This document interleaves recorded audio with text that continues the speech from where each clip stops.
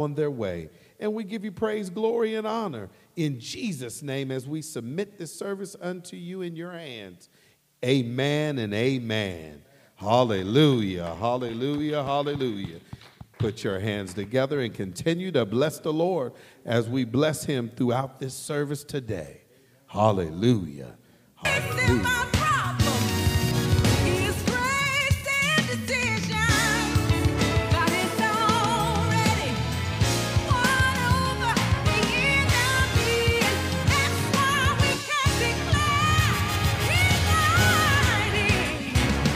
Put your hands together. He's a mighty God. Hallelujah.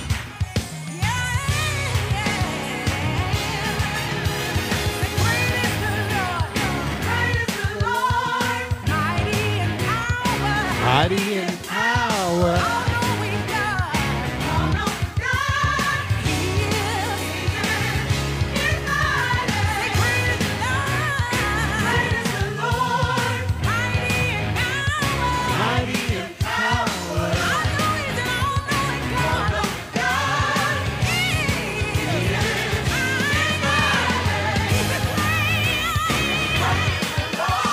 Hallelujah.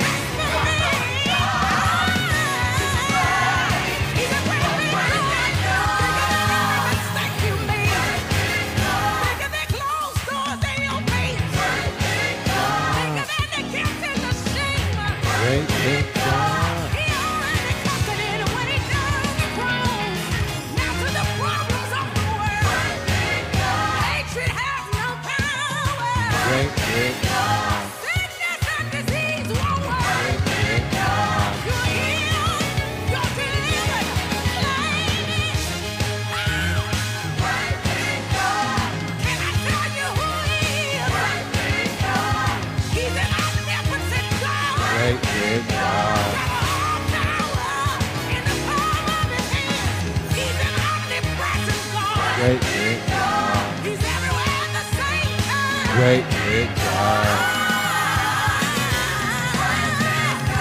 He knows and he cares.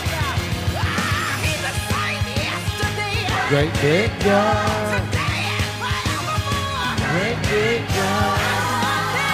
All the world is big God. I'm grateful and happy.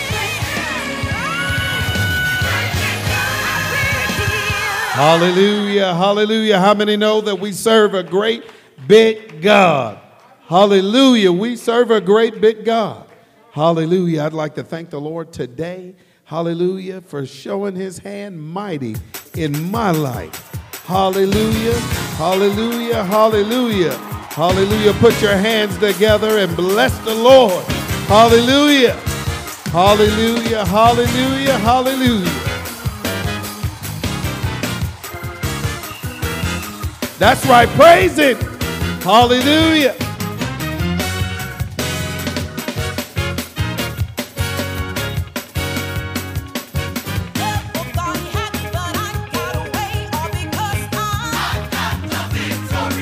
Got the victory.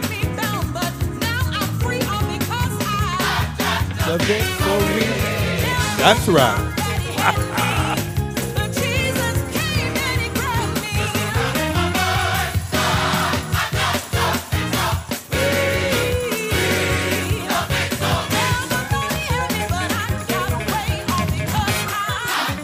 The victory.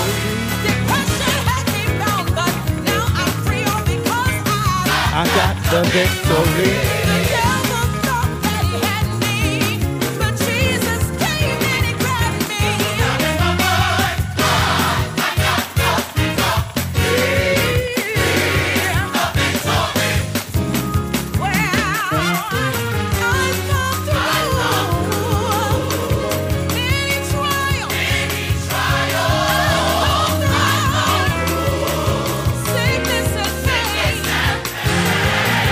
They said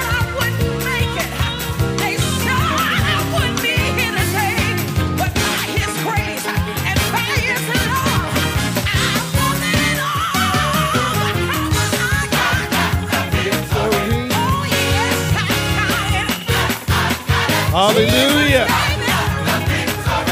Yeah.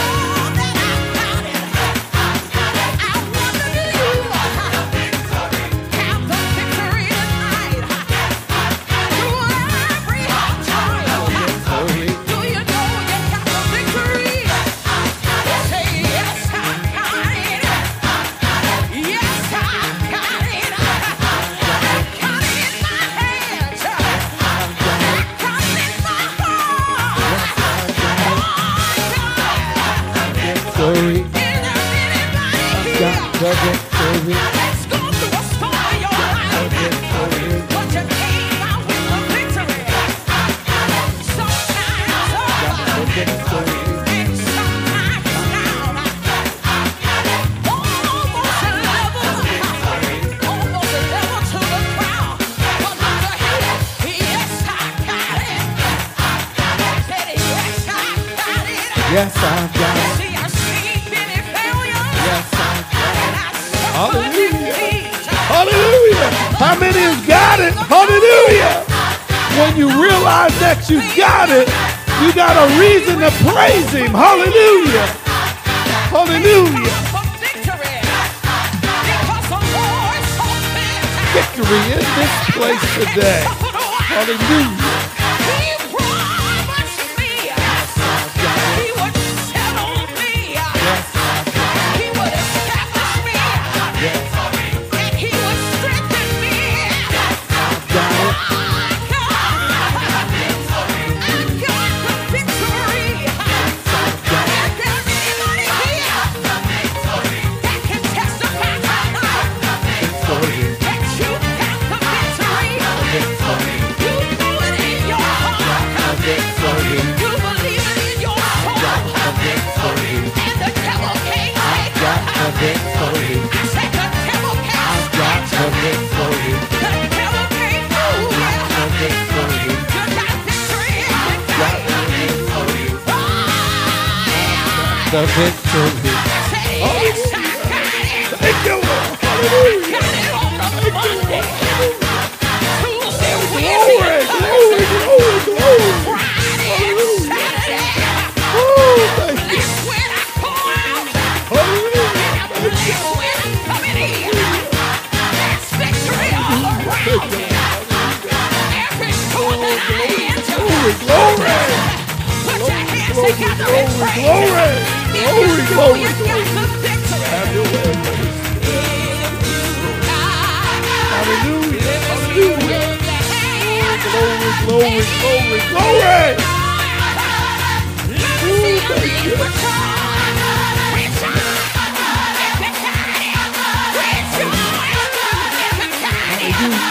How many got it and understand that you got it? You are victorious because we serve the victor. Our Lord and Savior Jesus Christ has already won. That means you're a winner. Hallelujah. We got the victory, saints. Hallelujah. Hallelujah. Hallelujah. Thank you. Hallelujah. Woo! Thank you. Oh, glory, glory, glory. Glory, glory, glory. Oh, glory, glory, glory. Glory. Glory, glory, glory. Hallelujah. Hallelujah.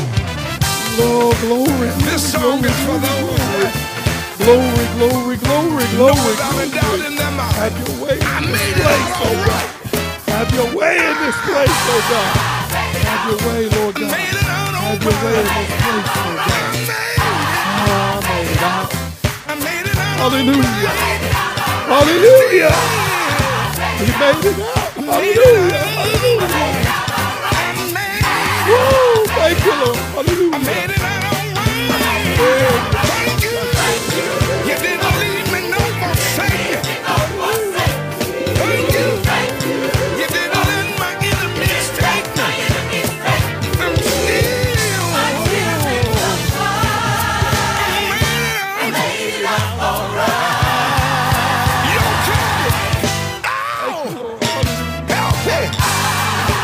Hallelujah. I made it all right. You made it out all right. Made it out. Don't you hate on me. We made it out all right. made it out all right. I made it out all right. Thank you. You didn't leave me. Thank you. You put a hedge around me. You don't let the kids come up. I'm still in the fight. I made it out all right. Take it up. I made it all right. Made it out all right. I made it out all right. Made it out all right. Somebody's happy because God did. God Made it did. out all He did for me. Made it out. I made it out all right. Made it out all right. Thank you.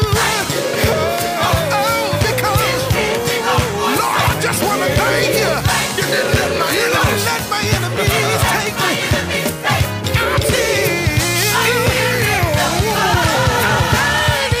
I made it out all right. Listen here, I made it. I made it. I made it out all right. Made it out all right. I made it. I made Wow, it. I made it out all right. We made it out all I right. had some pain and some misfortune. We made it out all right. God showed up and gave me my portion. Say I made it out all right. We made it out all right. Say I made it out all right. We made it out The all right. God that brought me out is still making a way. I made it. Anybody in here? Anybody in here? You know that you made it. We made it. I made it. We made it. I made it. Thank you. You didn't leave me, but you stayed there right there. Oh, thank you. I'm still. I made it. Out all right. Hallelujah. Hallelujah. Hallelujah. Hallelujah. Hallelujah. It's something about when you make it out and you understand how you made it out, that you made it out all right because of who we serve. Hallelujah. He helped us to make it out all right because he had already went before us. How to make the way. Hallelujah. Hallelujah. Hallelujah. Hallelujah. Hallelujah. In trouble. Hallelujah. Hallelujah. Or in need. Hallelujah. And with you Oh, bless your name, oh God. on my side, Hallelujah. I know everything will be all right. Oh, I know everything will be all right. If not for you, I never could have made it. In all my trials, you pulled me through. Though I've been down, I'm never forsaken.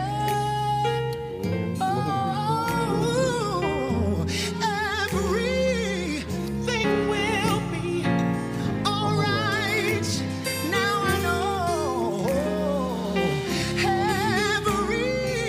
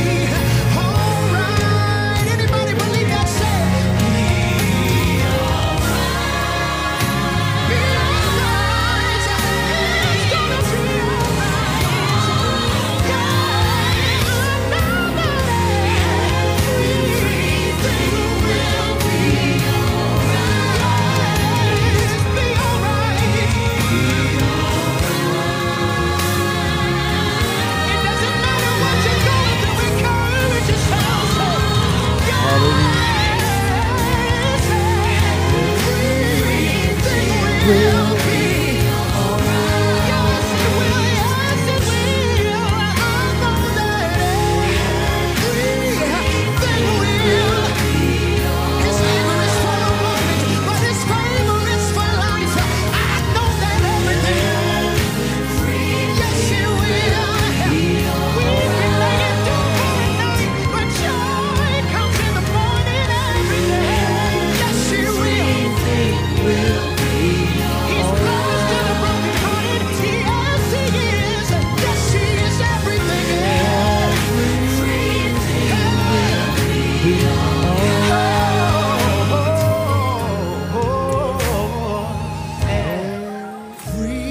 Everything will be alright. Yes, it will. Yes, it will. Yes, it will. Everything will be alright. When you get home, just walk around your house and sing this to yourself. Everything will be alright. Call that friend that's going through when you leave here tonight and tell them, sing it to them, say, everything will be alright. Lay your hands on yourself right here. Hallelujah. Sing it to yourself now, say, everything will be alright.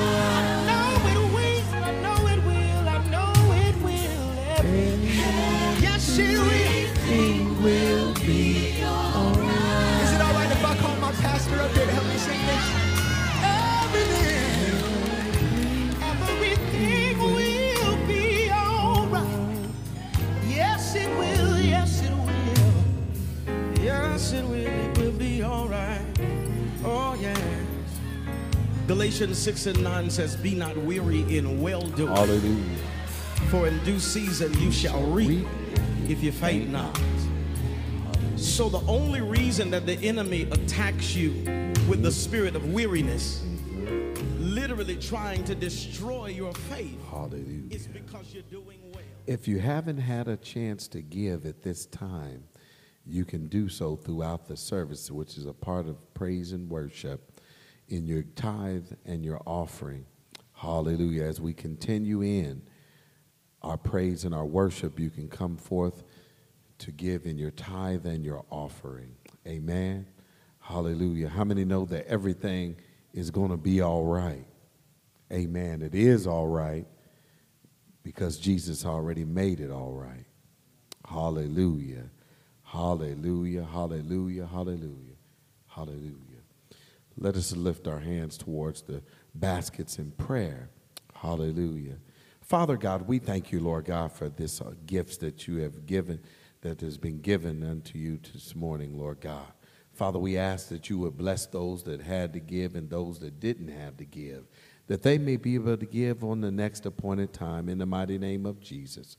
And we thank you and we praise you, Lord God, in Jesus' name. Amen and amen. Bless the Lord. Hallelujah. Oh, glory, glory, glory. We thank you, Lord. Hallelujah.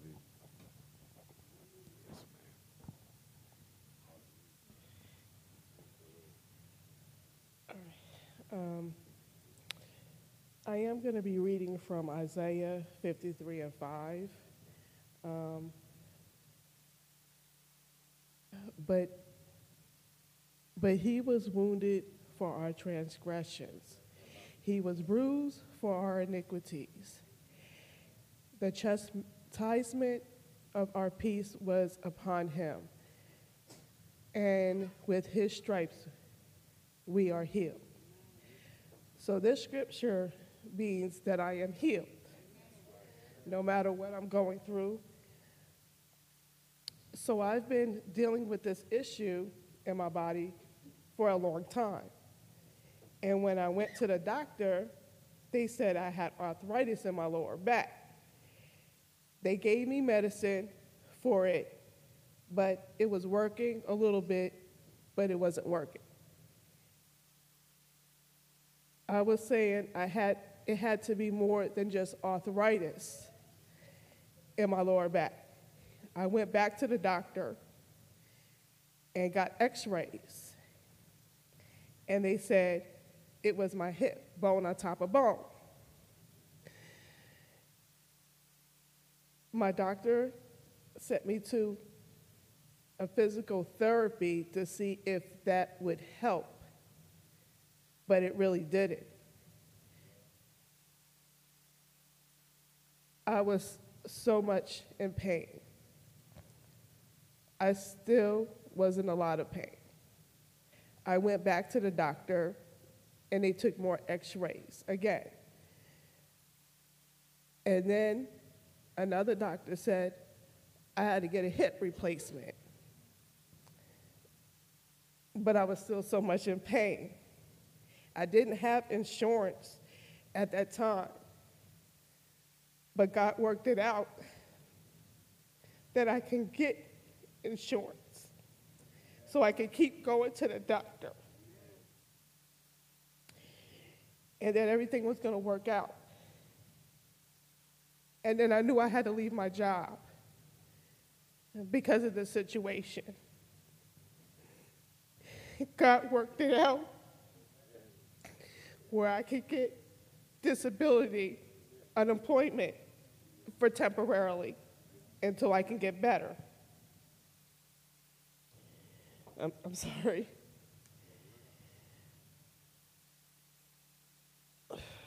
Whew.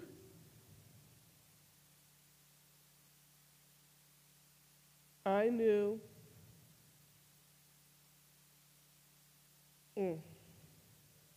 by God. And I was be able to get my bills paid. Even still gave an offering today. I gave an offering today. And I praise God for that because I was so much worried about, I was always the person that when I got paid, I made sure I paid my tithes, and that was bothering me.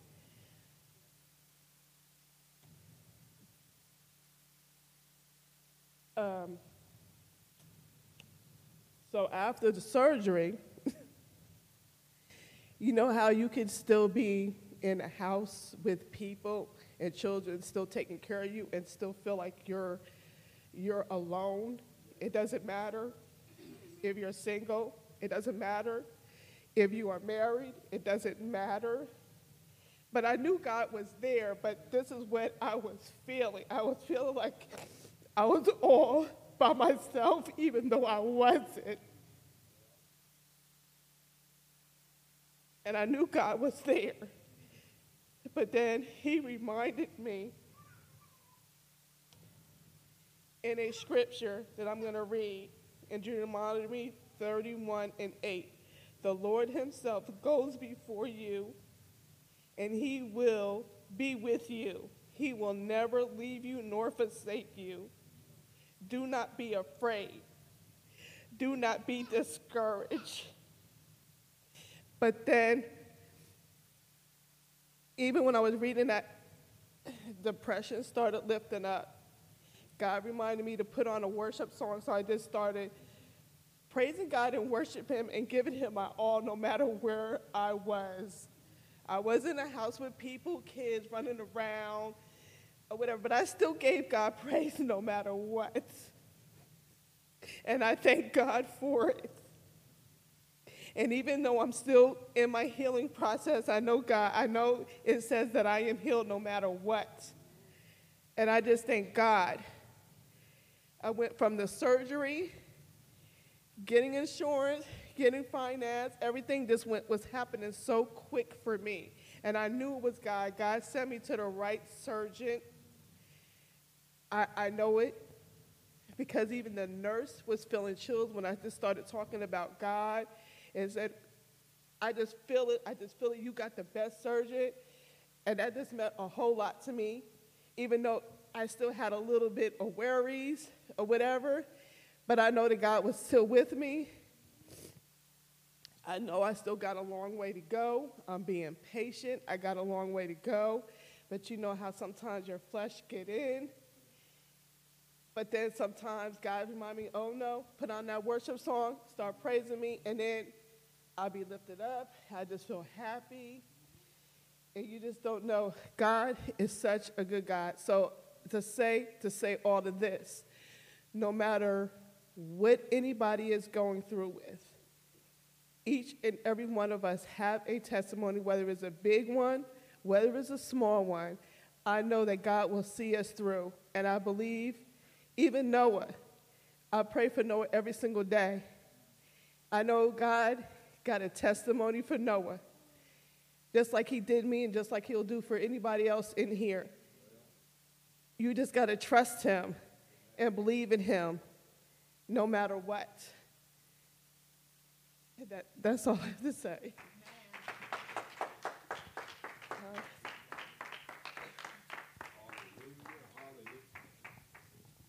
Hallelujah, hallelujah, hallelujah. We thank and praise the Lord for what he has done in this place today. Hallelujah. Healing bodies, delivering and setting people free as we know that he can and he will and has done. Amen. Hallelujah. We ask that you would put your hands together and bless the Lord for the shepherd of this house as he comes forth to feed us the word of God. Hallelujah. Amen. You may be seated. Thank you so much. Deke, can you give me that right there?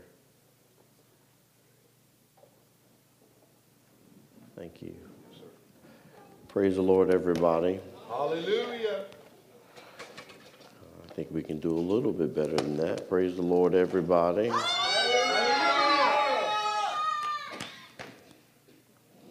Thank you, Paul. Glory. Hallelujah. It's good to see each and every one of you here. We're excited about what God is doing. We're thankful to the Lord for his grace and his mercy. We definitely salute you that are here and those that have tuned in. We celebrate you joining us through technology. Hallelujah. How many of you have ever heard the phrase, if you're going to worry, don't pray. If you're going to pray, don't worry. Can I be real with y'all for a minute? That is some of the biggest foolish nonsense that we come up with as believers. There's this idea that because we are in relationship with God, that somehow we are free from our human condition. And that's just simply not true. Just because we may know something of God, or know that God is still able, regardless of what we may see or feel, does not mean that we are somehow elevated and delivered from the human condition. And I want people to understand that, because it gives you the feeling, this phrase, that if you worry, you're somehow living in doubt or living in fear or what have you. And that's just simply not true for everybody. The phrase should be, if you're going to worry, pray. Because prayer is the remedy for your worry. Worrying about something does not mean that you do not believe that God is able to heal or to deliver or to set you free from whatever it is. Worrying really is more about the outcome of the experience, how things are going to be, how you are going to be in it. The reason that prayer is so powerful for a person that is worrying, or it is the solution for a person that is worrying, is because God works from the end to the beginning. Yes, sir. The word tells us that he is in the end from the beginning and the entirety of the journey. And sometimes when we're trying to get clarity or understanding or peace about the journey that all of us are in, the only way to get real peace is to tap into him who has already seen our destiny.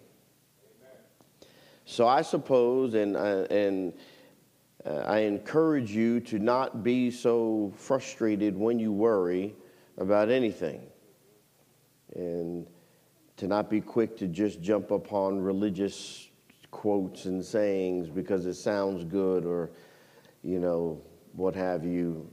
The truth of the matter is that when you came to know Jesus Christ, you did not stop knowing your flesh. When you came to know Jesus Christ, your flesh didn't go anywhere. Amen. Your human condition didn't go anywhere. It was changed.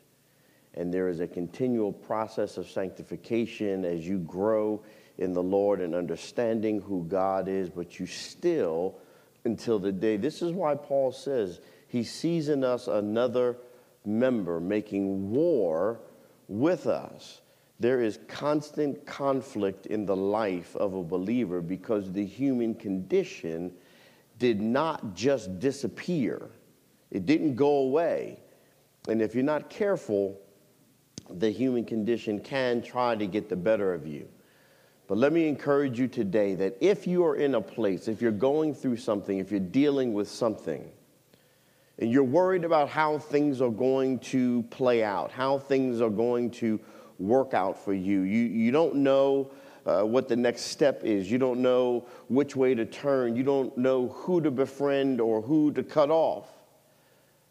The answer to your crisis will only be found in prayer, because prayer is your ability to access the one who has already seen the end of your dilemma. Look at your neighbor and tell your neighbor the end is coming. I shared with somebody this week that we are all ex-somethings. We are all ex-somethings. It means there was something in your life that you were dealing with that you are now, or it is now your ex. Anyone that's had an ex that you had a intimate connection with knows that sometimes your ex don't know how to stay ex. And sometimes your ex likes to come back around, and when your ex comes back around, they give you that one-time feeling that brought them into relationship with you, and you enjoy those moments only to realize there's a reason why they were your ex in the first place. But to think that the ex will not try to come back is foolishness. And I want to encourage you, some of you here in the Spirit of God are dealing with your ex whatever. It could be a person, it could be a place, it could be a thing, it could be a condition, it could be a mentality. I want you to understand that the deliverance that you seek can only be found in Jesus through prayer and faith. Amen? I want to talk to you briefly today. First, I want to encourage everybody to continue to come out to Bible study on Tuesday. It's all online, and all you have to do is just dedicate some time to join in. I have not been able to be there because of the condition of my son, but I will be back starting this Tuesday, and I'm so thankful to the Lord for Elder Joe Ruth Jordan, Elder Jamie Tyler, and Bishop Thomas Burns, who stepped in and just did, by the reports that I received, just an awesome job in teaching over the last several weeks. And I'm just thankful to the Lord for them for stepping up and answering the call and being where I could not. But I encourage you, I will be back. But I want you to understand something important. Even though I'm coming back Tuesday, and my hope and desire is that everybody that's a part of this ministry would be tuned in on Zoom and join the Bible study so that we can share the word of the Lord together. I want you to understand that the Bible study is not about me. It should not matter to any of us, really, who's leading Bible study. The only thing that should matter is Jesus in Bible study. So that even when I'm not there, all of the body should still be there. So I encourage you to think about these things. If you happen to tune in and see that I'm not there, don't tune out, because God still has something to say to you, and that's still your opportunity to ask a question. Sometimes we don't know because we don't ask. The Bible says we have not because we what? we ask not. Bible study is the place where we come together to ask questions, to get a better understanding of this thing we call the walk with Christ. So I encourage you, if you haven't been to Bible study, revamp your home situation to where you can. If you have to work, you have to work. That is the way things are. But if you're just at home and you just sleep, set your alarm clock and don't ignore it. Get up, tune in, and be a part of what God is doing. Amen? Today I want to close out the series that I've been doing, and I won't be able to touch upon every one of the compound names of God, but I want to begin this, and then again, as I have encouraged you to come out to Bible study over the next couple of weeks will be dedicated to discussing the things that we've ministered about over the last few weeks. We're going to go into a little bit more depth about them, but I want to touch upon 8 specific, and there are more than just 8. First, understand there's more than just 8 compound names of God, but there are 8 specific compound names of God that I really want to begin to address and touch on. I will not be able to get through all of these in this sermon today, but if you join on Tuesday and over the next few weeks, you'll be able to hear and understand, and we'll be able to discuss not only what these names mean, but what they mean to you, because to you may not be the same to me. First is the name Jehovah Jireh, which is the Lord our provider. The second is Jehovah Saba, the Lord our warrior. Jehovah Shalom, the Lord is peace. Jehovah Roha, the Lord my shepherd. Jehovah Nisi, the Lord our banner. Jehovah Mekadishkem, the Lord who sanctifies. Jehovah Rapha, the Lord who heals. Jehovah Sitkanu, the Lord our righteousness.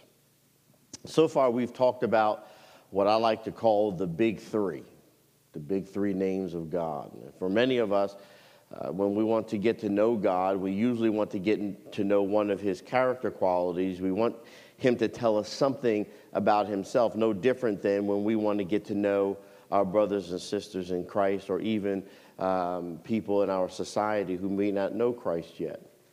Typically in Scripture, when God reveals himself to someone, he ties his description to a name. Jehovah to another name that reveals something very deep about him, specific for the person that he is introducing this name to. And these names are referred to as the compound names of God. And God uses them to unveil himself on a more personal rather than universal level. The big 3, as I call them, names of God, are more universal in context, where the compound names of God are more targeted, surgical, and personal.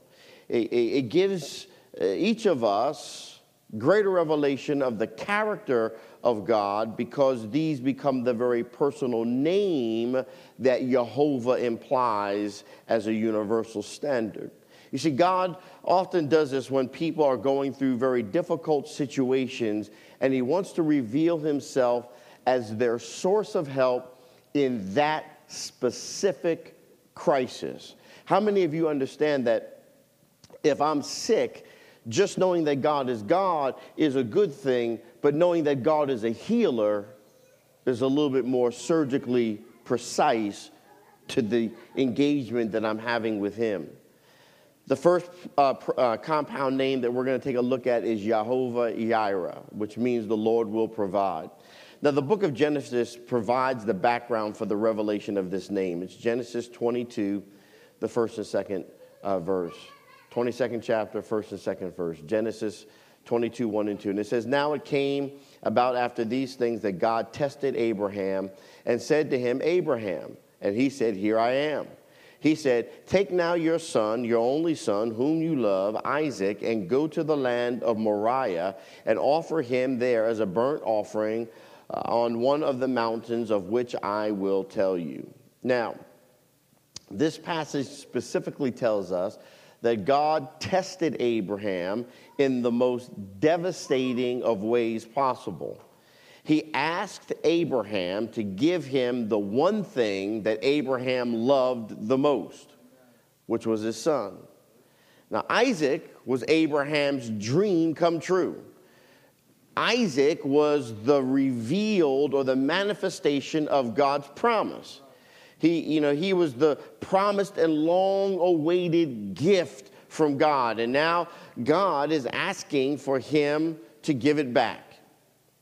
Where I am from, we'd call that being an Indian giver. Now, keep in mind that Abraham not only loved Isaac, but he needed him. And God promised to make Abraham a great nation, and you cannot be a great anything if you do not have lineage or you do not have something to fulfill your destiny. And the fulfillment of that promise rested on this one and only son of Abraham and Sarah. Daughters are awesome, but only a son can further your line. And if Isaac dies without having any children of his own, then Abraham, already advanced in years, would no longer have the ability or have a line through which the promise of God's future nation would be able to come. Now, God doesn't seem to be making sense. How many of you have ever been in a situation where you're looking at God and God has done something amazing in your life, and then there comes this season where it looks like the very thing that God opened the door for, the very thing that God made to happen in your life seems to be falling apart or seems like it's going to be removed from you. How many of you have been in that place and you're beginning to question God? Like, what in the ham sandwiches, my friend Paige would constantly say, is going on? I don't understand how God can open a door of a tremendous blessing only to seemingly shut the very same door and take back from me the very thing that he gave me. It doesn't seem like God is making much sense. You see, in this case, God's request of Abraham appears to contradict the promise of God for Abraham. And if you read through the entire passage carefully, you won't find any record of Abraham telling Sarah what God was asking him to do with Isaac, which makes perfect sense because no doubt Sarah would have assumed that Abraham had lost his mind. She probably would have lost her temper, and there'd have been some conflict, and maybe there'd have been a prevention or an intervention. You see, this is the young boy for whom she waited more than 90 years for. And Abraham, who's old and maybe even getting to be senile, thinks God has told him to go to a mountain that he don't even know the name of yet to kill the boy that God promised them. That wouldn't have flown very far in my house. I don't know about anybody else in here, but if there's something that we've waited for a long time and we get it, and then we're going to give it away, there's some questioning that might take place. But Abraham suddenly finds himself in a mess of contradictions. He's in a theological contradiction because God's instruction goes against the very promise of a future nation and the mandate not to kill. He's in an emotional contradiction because his faith is now colliding with his affections. He's facing a social contradiction because he will never become a great name in his community if he kills his only son. He's also in a relational contradiction because sacrificing Isaac would create great conflict in his marriage and family. You see, Abraham is really up a creek without a paddle, and his boat is taking on water. You see, this is one of the most trying and biggest trials in Abraham's life. Now, a trial is an adverse circumstance that God introduces or allows in order to identify where we are spiritually and to prepare us for what he wants us to go and where he wants us to go and what he wants us to do. If you're alive, you cannot escape life's trials. You are either in a trial right now, you've just come out of a trial, or you're getting ready to go into a trial. You see, trials are unavoidable realities of life. And if you think that coming to the knowledge of Christ somehow transposes trials into just pleasant places of peace and tranquility, you're fooling yourself. Trials are unavoidable realities of life. So for those of you whose every day is sunshine, just live a while. You'll see some clouds and rain every once and again. Trials are vital to the growth of every believer. You see, trials will enhance your relational understanding of God, and its revelation will come of his character traits between God and you. Even though we all experience them, we also should take comfort in knowing that the trials must first pass through God's hands before they can ever reach us. You see, nothing comes our way without first having received its divine approval.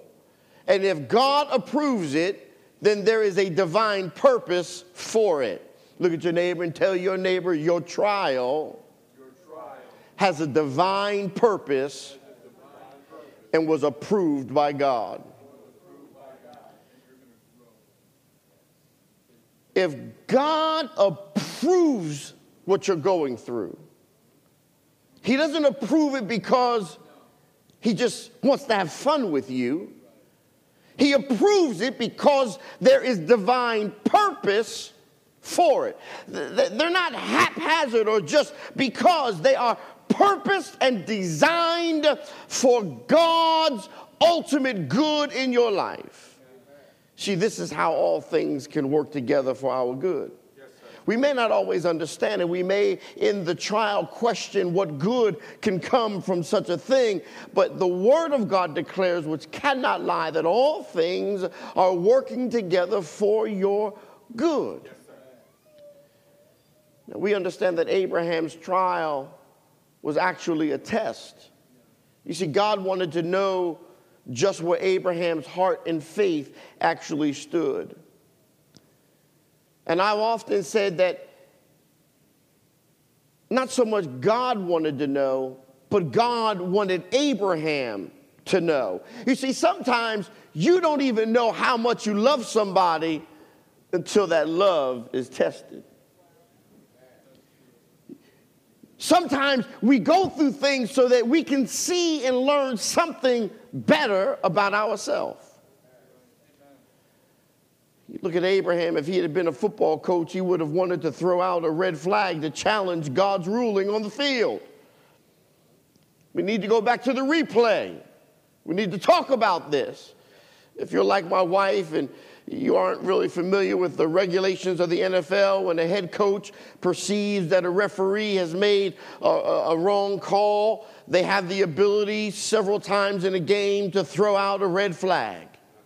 And this signals that the referee needs to review the play to make sure that the right call has been made.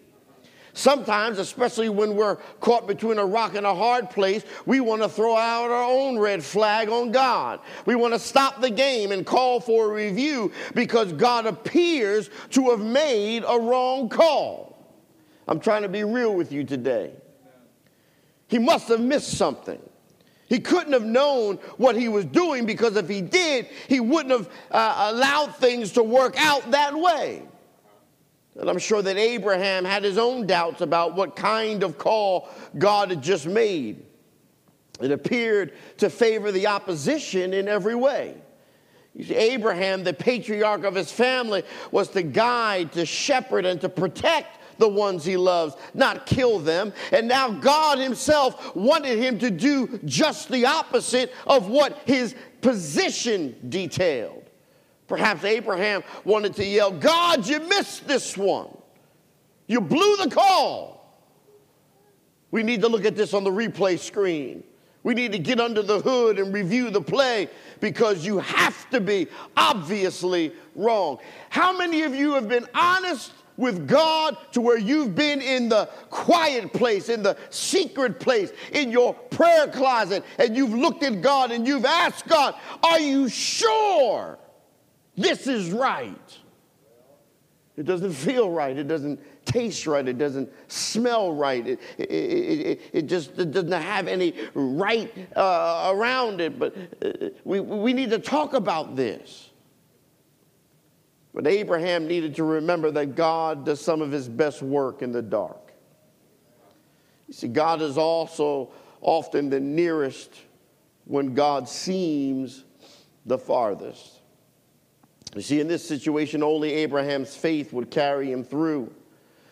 People of God, there's a reason Jesus did not pray that tribulation not come into your life, but rather he prayed that when tribulation came, that your faith would not fail you. You see, there's a reason why Jesus said, I have prayed for you that your faith not fail, because it is your faith that will pull you through your tribulation.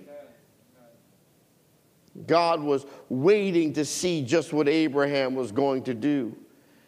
Abraham was in the midst of a terrible test. He faced a choice between the blessing and the blesser. And God wanted to see which one he would choose.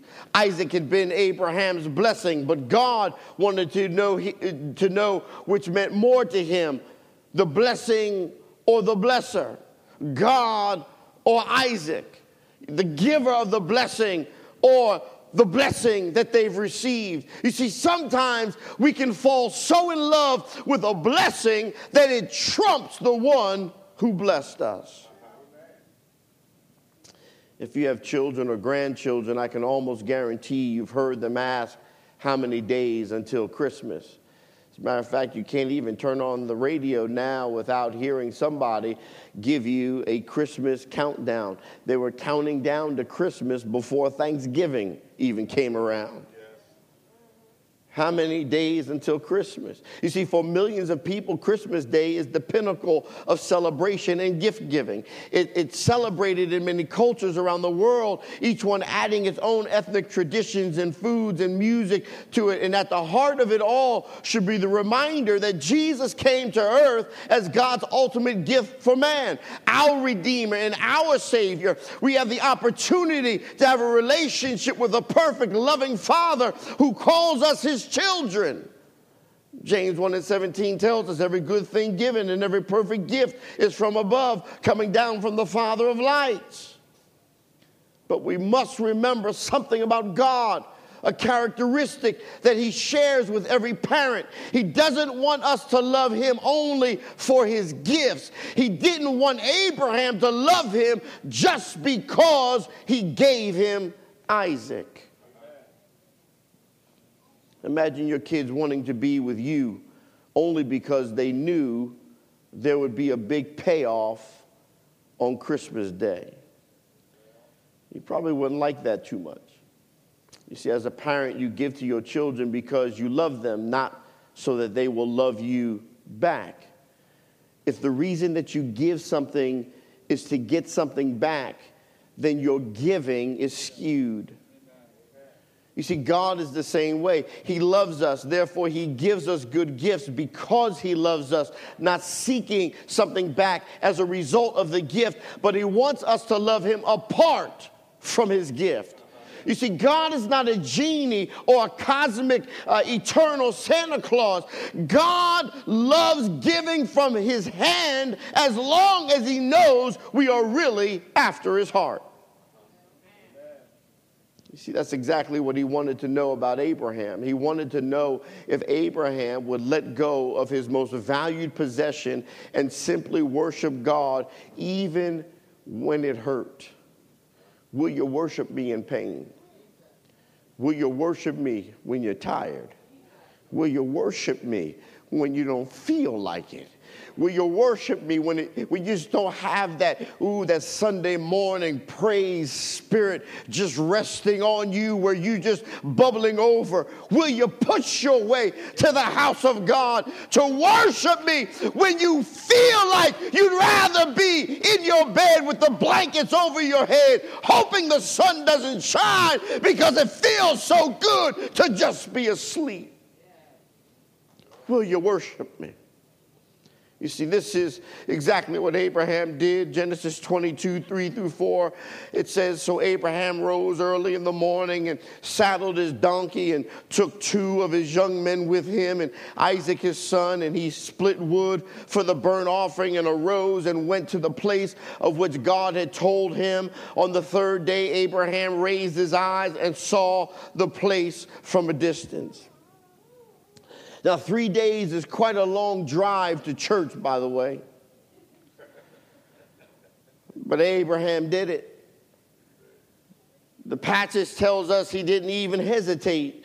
It said Abraham rose early and went to the place of which God had told him. It didn't say that Abraham rolled out of bed and went and made his cup of coffee and sat on his porch to stare at the sky and enjoy the environment.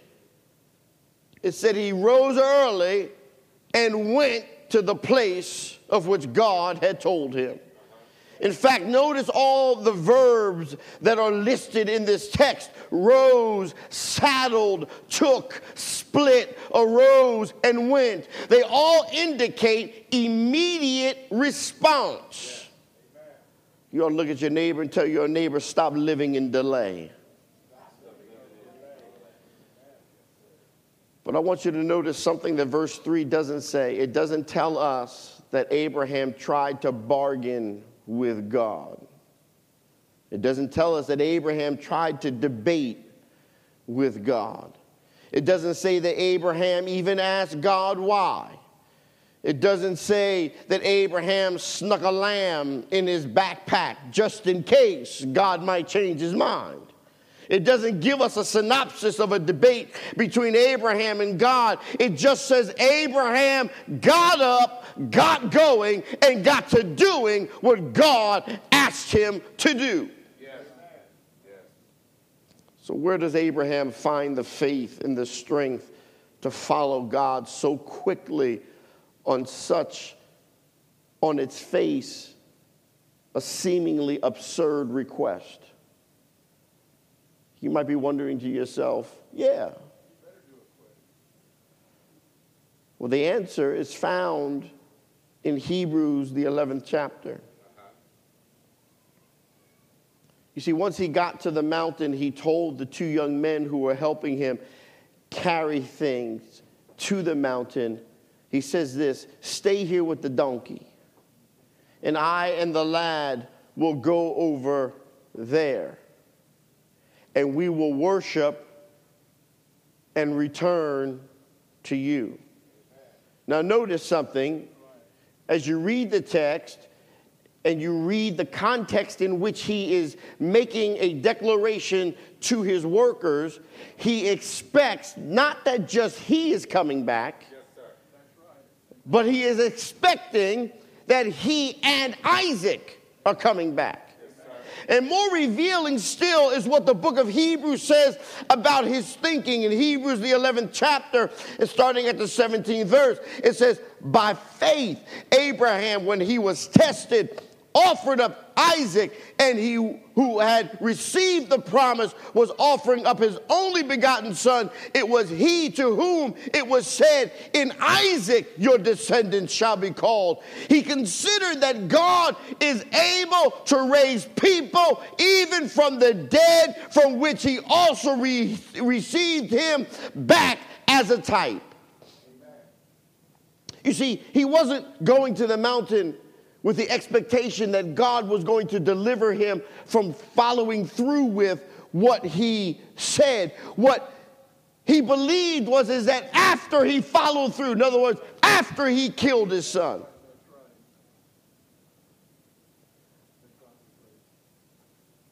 after, because he understood, he had faith in the promise of God, and he understood the necessity that Isaac should live to carry on the lineage, to connect him to the promise, to fulfill the manifested word of God. He understood this, so he believed that when I carry this through,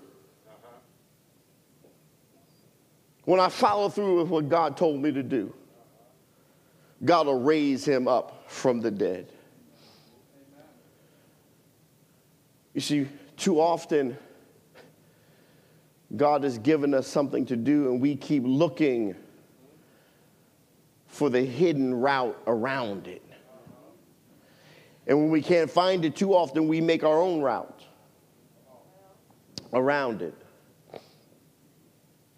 trying to avoid doing what God said to do, but all the while looking like we're doing what God said to do.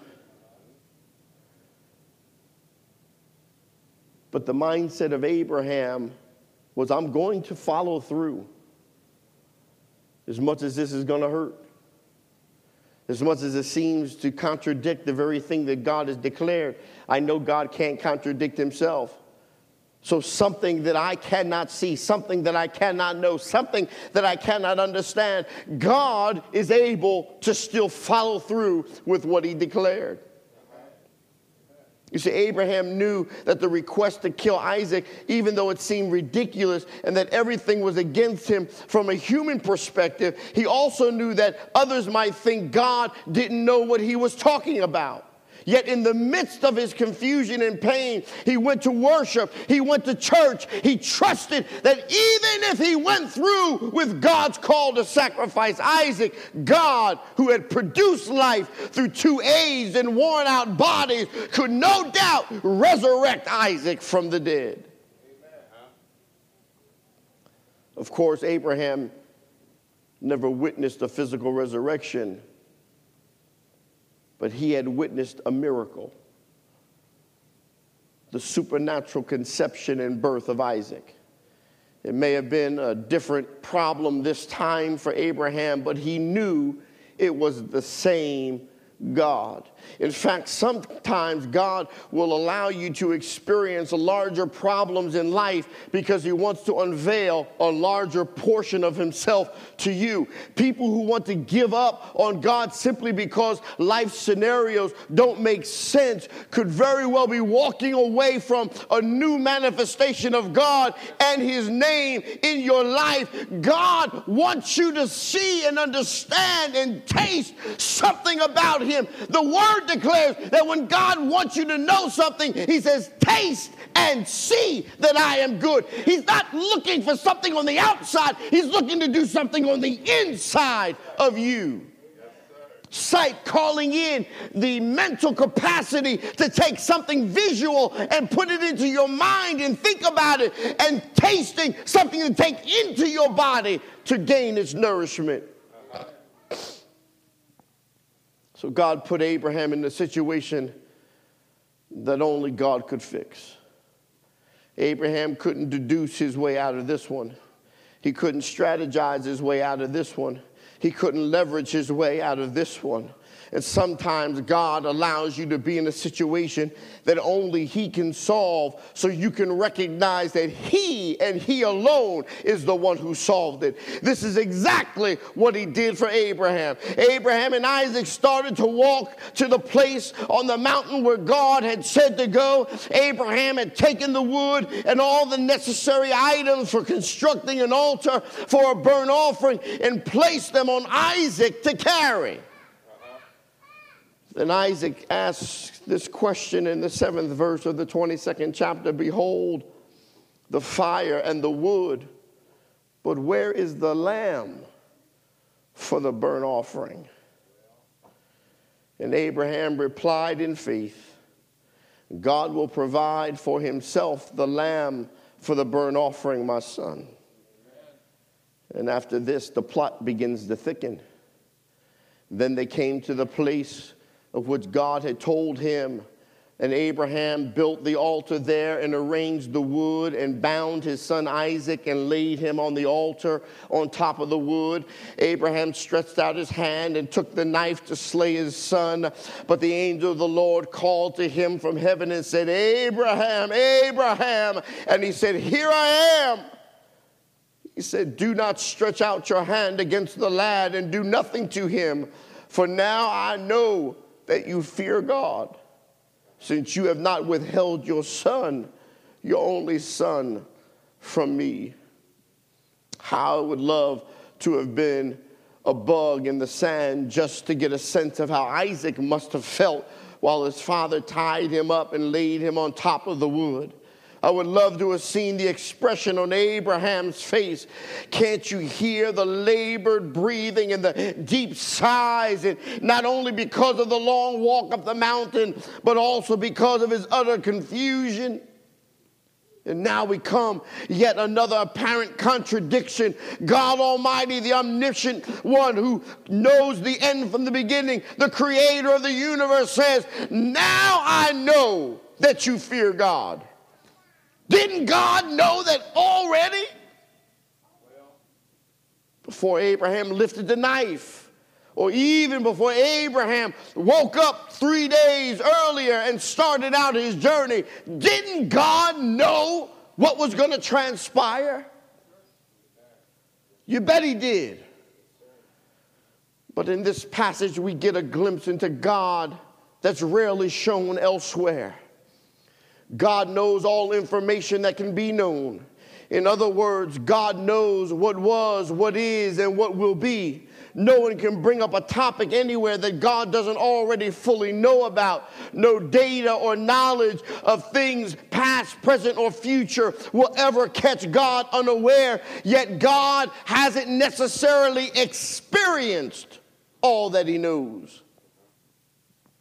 If I were to say to you, for example, God, tell me what it feels like to commit a sin, he couldn't answer that question because he's never committed sin. Yes, he bore our sin, but he's never committed a sin himself. A woman can hear the words, I love you, from her husband, but that's different from experiencing the full weight and meaning of what those words indicate. She may already know the words are true, but the experience takes what she knows to be true and brings it alive in her life.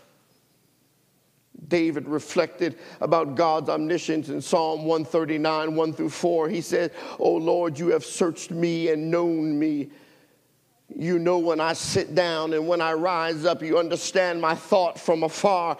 You scrutinize my path and my lying down and are intimately acquainted with all my ways. Even before there is a word on my tongue, behold, O Lord, you know it all." The psalm goes on to talk more about not only God's omniscience, but also his omnipresence. In the New Testament, we find Jesus saying, "Woe to you, Chorazin, woe to you, Bethesda, for if the miracles had occurred in Tyre and Sidon, which occurred in you, they would have repented long ago in sackcloth and ashes." Matthew 11 and 21. You see, in these words, Jesus was letting them know what could have been if those cities had repented. Yet while God knows everything actual and everything potential, God doesn't necessarily know everything experientially. So when the angel of the Lord says to Abraham, "Now I know," he's not talking about informational knowledge. He's saying to Abraham, "Now I have experienced that you fear me." You see, God isn't only a God of knowledge. He's also a God of experience. He enters our emotions. Why does he seat himself on the praises of his people as we read in the book of Psalms? Why doesn't he just sit back, relax, and say, "I know what praise is. All of the information on praise is available to me. In fact, I know who's going to praise me, who's praising me now, and who's praised me in the past. And what's more, I know who means it when they praise me." I don't even need anyone to praise me because I already know everything there is to know about praise. Yet the Bible tells us that God is enthroned on the praises offered to him. Psalm 22:3, check the text. To be enthroned on something is to be in the midst of it, a participant in it. Something about the praising of God brings him pleasure. He purposefully and willingly participates in the experience of praise. So why did God become a man? Not only to redeem us from suffering, eternal punishment, and separation from him.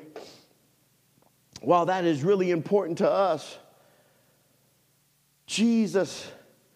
God became a man to participate in the human experience. You see, it is the experience that enables him to sympathize with us because Jesus Christ became a man. The writer of Hebrews tells it like this: for we do not have a high priest who cannot sympathize with our weaknesses, but one who has been tempted in all things as we are, yet without sin. You see, Jesus can sympathize with us because he has gone through everything a person can go through except sin.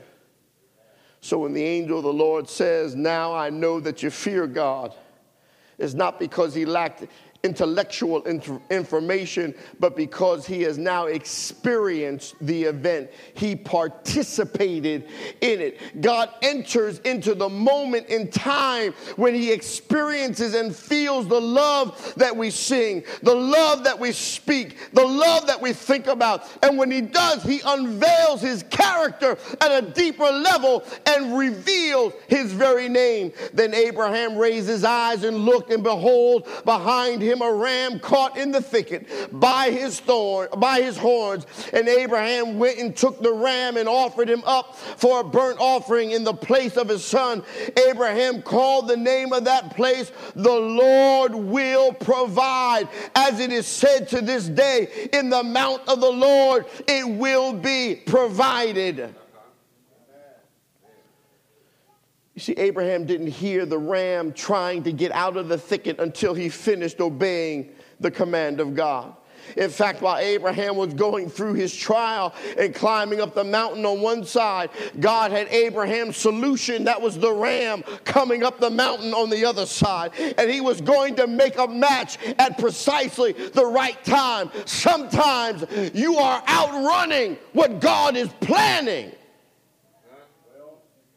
But when you're walking in the steps that are ordered by the Lord for you, your victory is walking right alongside you.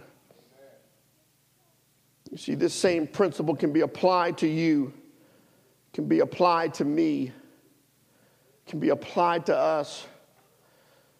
Often our answer to the trial that we're facing isn't afar off, but our answer is sitting right next to us.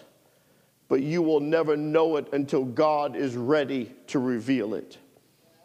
You see, as a result of God's providential provision, Abraham named the place Jehovah Jireh, the Lord will provide. He discovered something about Jehovah on that day that would change his very life forever. If you will ever discover it and believe this truth, you will never look at your circumstances the same way again.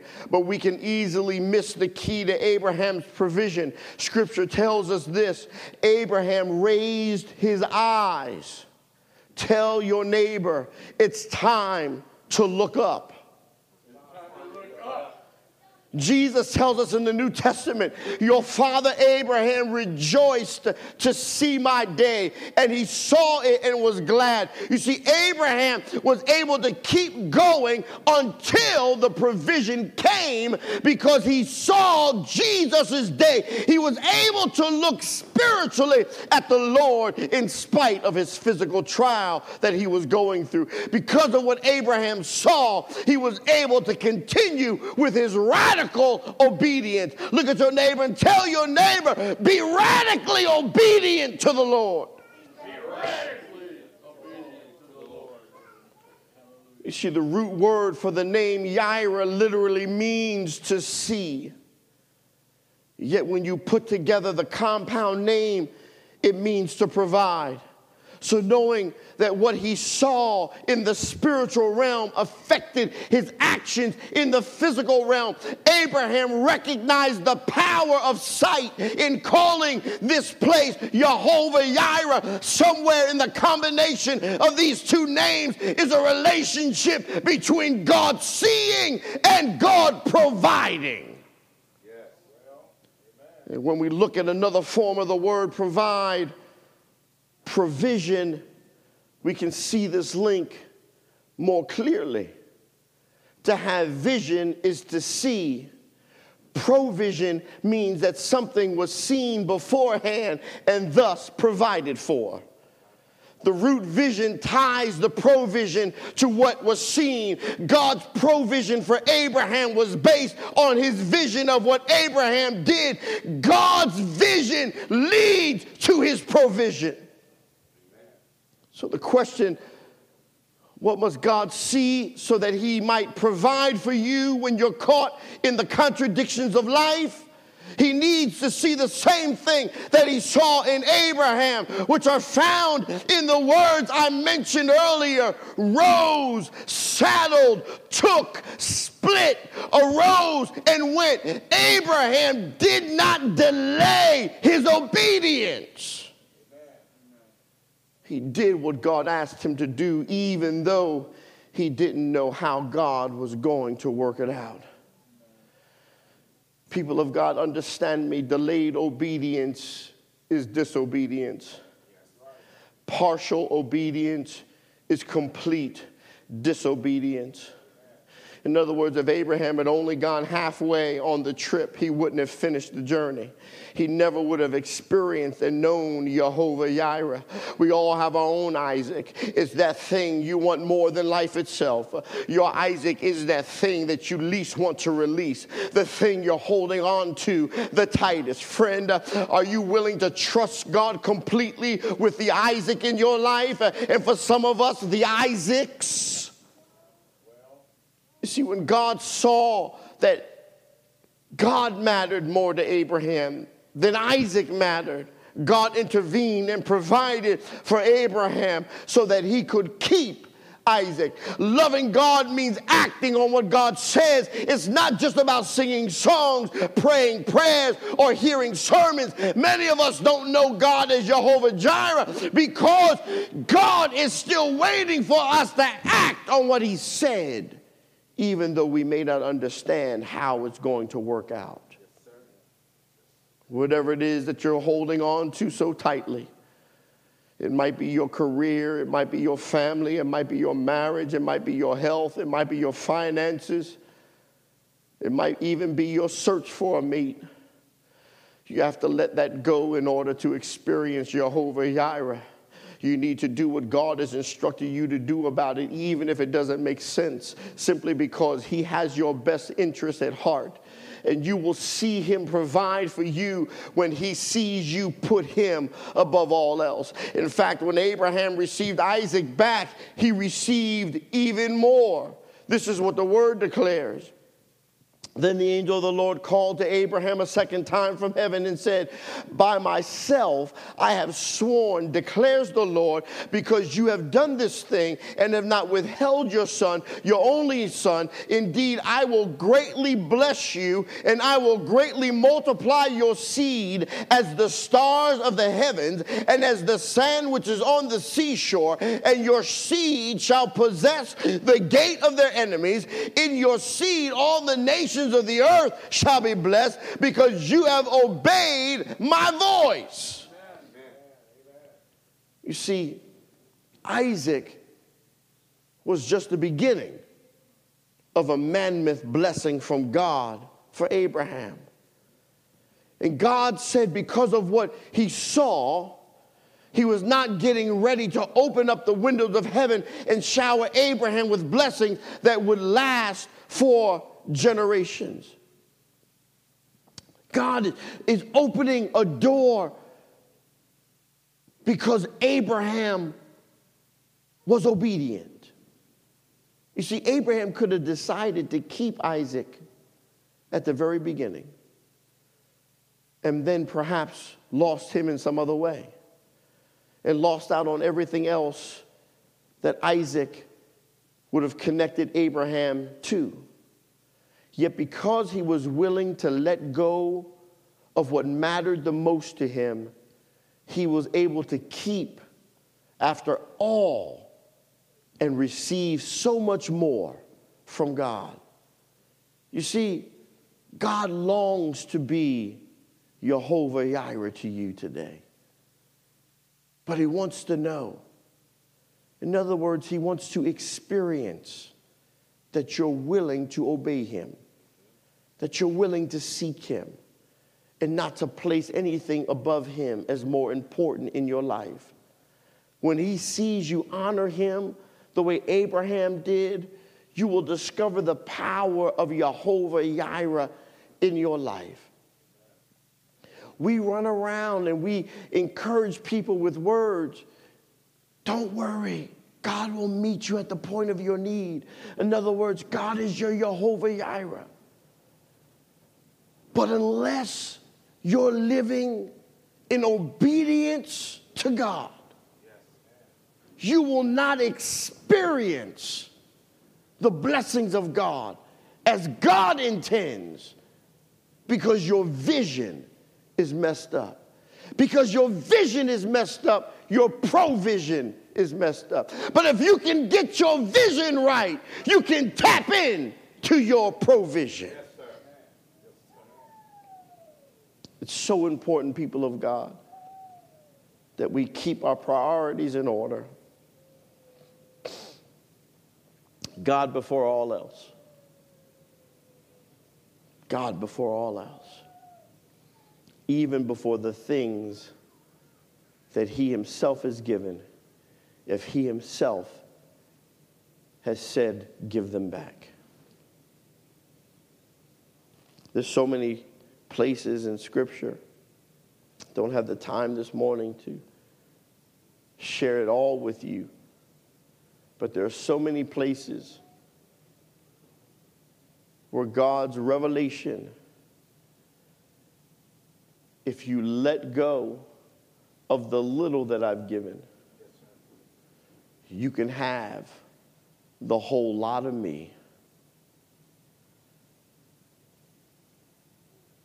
Don't be a dam to your own blessing. Be a floodgate. Be the very thing that your blessing runs through to an overflow, that it has to be released so you can be a blessing in your surrounding. Hallelujah. Hallelujah. I don't know who or what the Isaac is in your life, but you ought to make a declaration to God that Isaac is not more important to you than he is. And trust that God will always make a way for your provision. Hallelujah. Let's celebrate the Lord. Hallelujah. We want to share communion with you this morning. It is our custom that every first Sunday we do this. It is the request of Christ that we do it. And it is his words that said, as often as ye do this, do it in remembrance of me. We do it to remember what he did. The same night in which he was betrayed, he took bread, and when he had given thanks, he brake it and said, take, eat, this is my body, which is broken for you. As often as ye do this, do it in remembrance of me. After the same manner also he took the cup when he had supped, saying, this cup is the New Testament in my blood. As often as ye drink it in remembrance of me. every time we come together to celebrate Holy Communion, we are saying to Jesus, we remember. We remember what you did. We remember who you are. And we are so thankful for your grace for us. Hallelujah.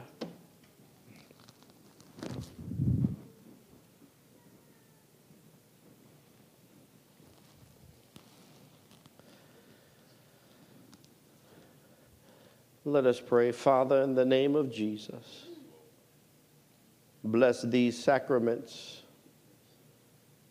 As we become partakers of them, we do so to remember this day what you have done for us.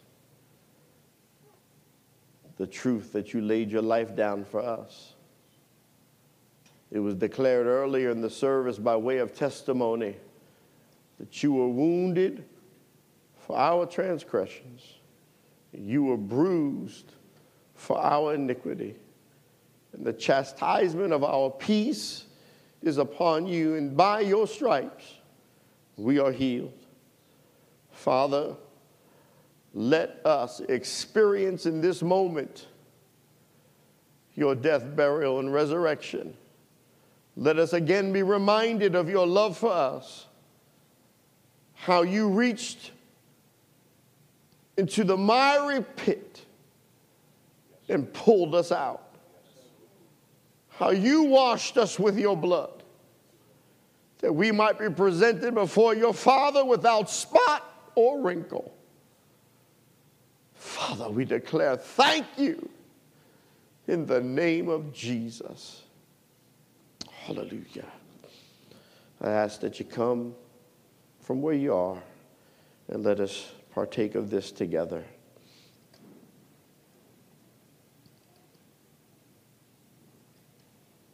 Just come.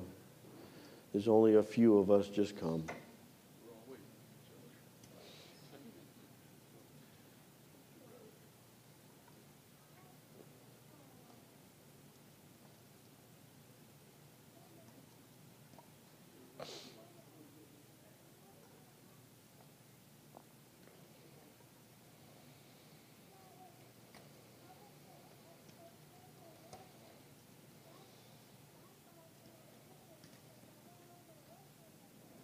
Has everyone had the opportunity? Let us open the first layer and expose the bread. He said he'd break it, and he took and ate.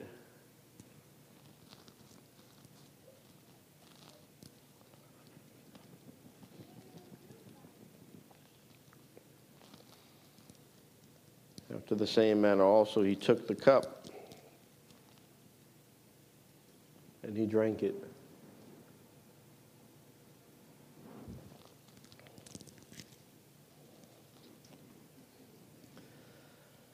Father, we thank you right now.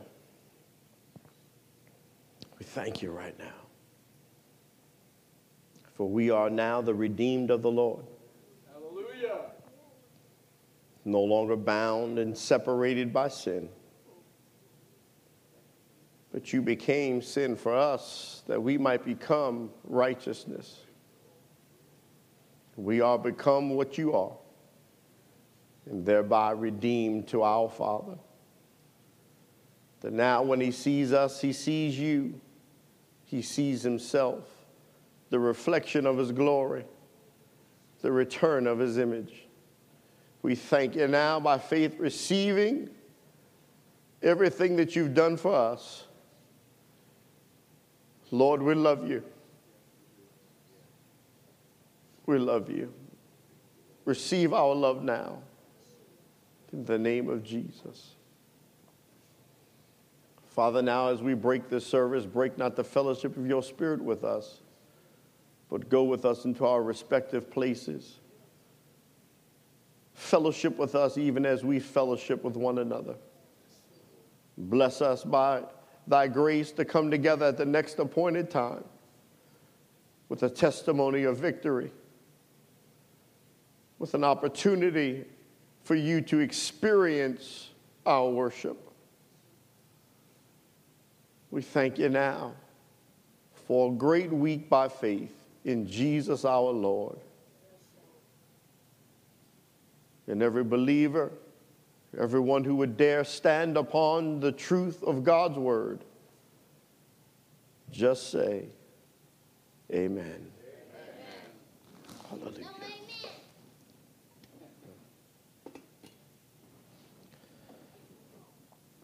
Consider yourself dismissed, fellowship one with another.